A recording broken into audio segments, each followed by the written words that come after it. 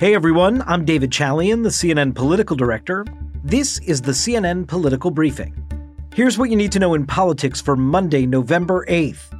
We are 1 year to the day from the 2022 midterm elections, and a brand new CNN poll shows Joe Biden underwater with the American people.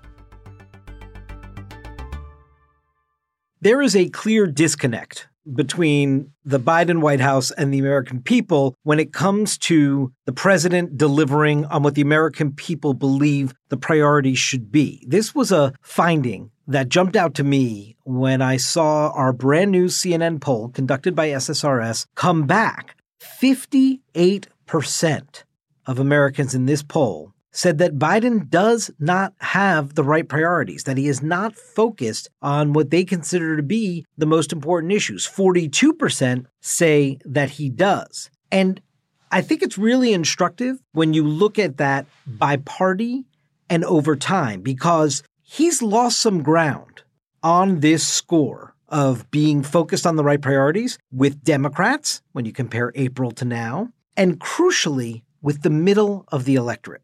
Joe Biden is losing the middle. We saw this with Democrats in Virginia last week. We saw this in New Jersey, even though the Democrat won there. Just to give this some context, back in April, 52% of independents, according to our poll, said that Biden had the right priorities. That number is now 36%.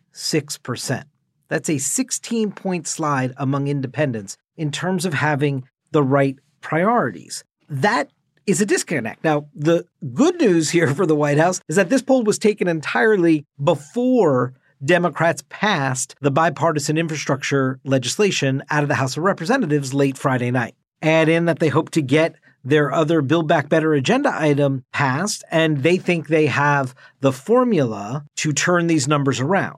Okay, we'll see. We'll see if that works for the Biden White House. But in this snapshot in time, what our poll indicates is that there seems to be a disconnect. And then I think if you look at what people say is the most important issue, the ground is shifting beneath the Biden White House. Overall, 36% of Americans in this poll say the economy is the number one issue. The second rated issue is coronavirus, and that's at 20%. Of people responding to this poll said coronavirus was the most important issue.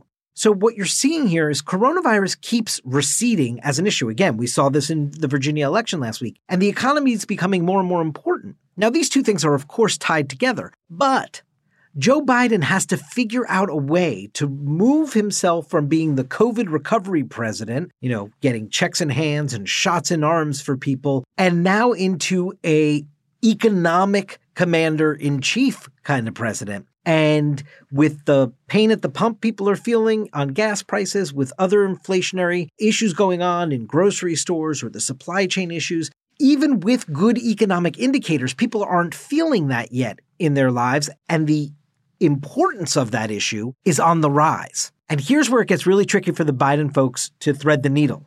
Look at the issues by party in our new poll. The plurality of Democrats actually still call coronavirus the most important issue, 34% of them. Then it's 20% who say the economy, 18% climate change. But among Republicans, a majority of Republicans, 51% say the economy is number one. Get this, folks, only 4% of Republicans in our poll say that coronavirus is the most important issue. I mean, this is like Mars and Venus, just the two different worlds that our body politic inhabits right now, and Biden needs to thread that needle, which can certainly be a challenge.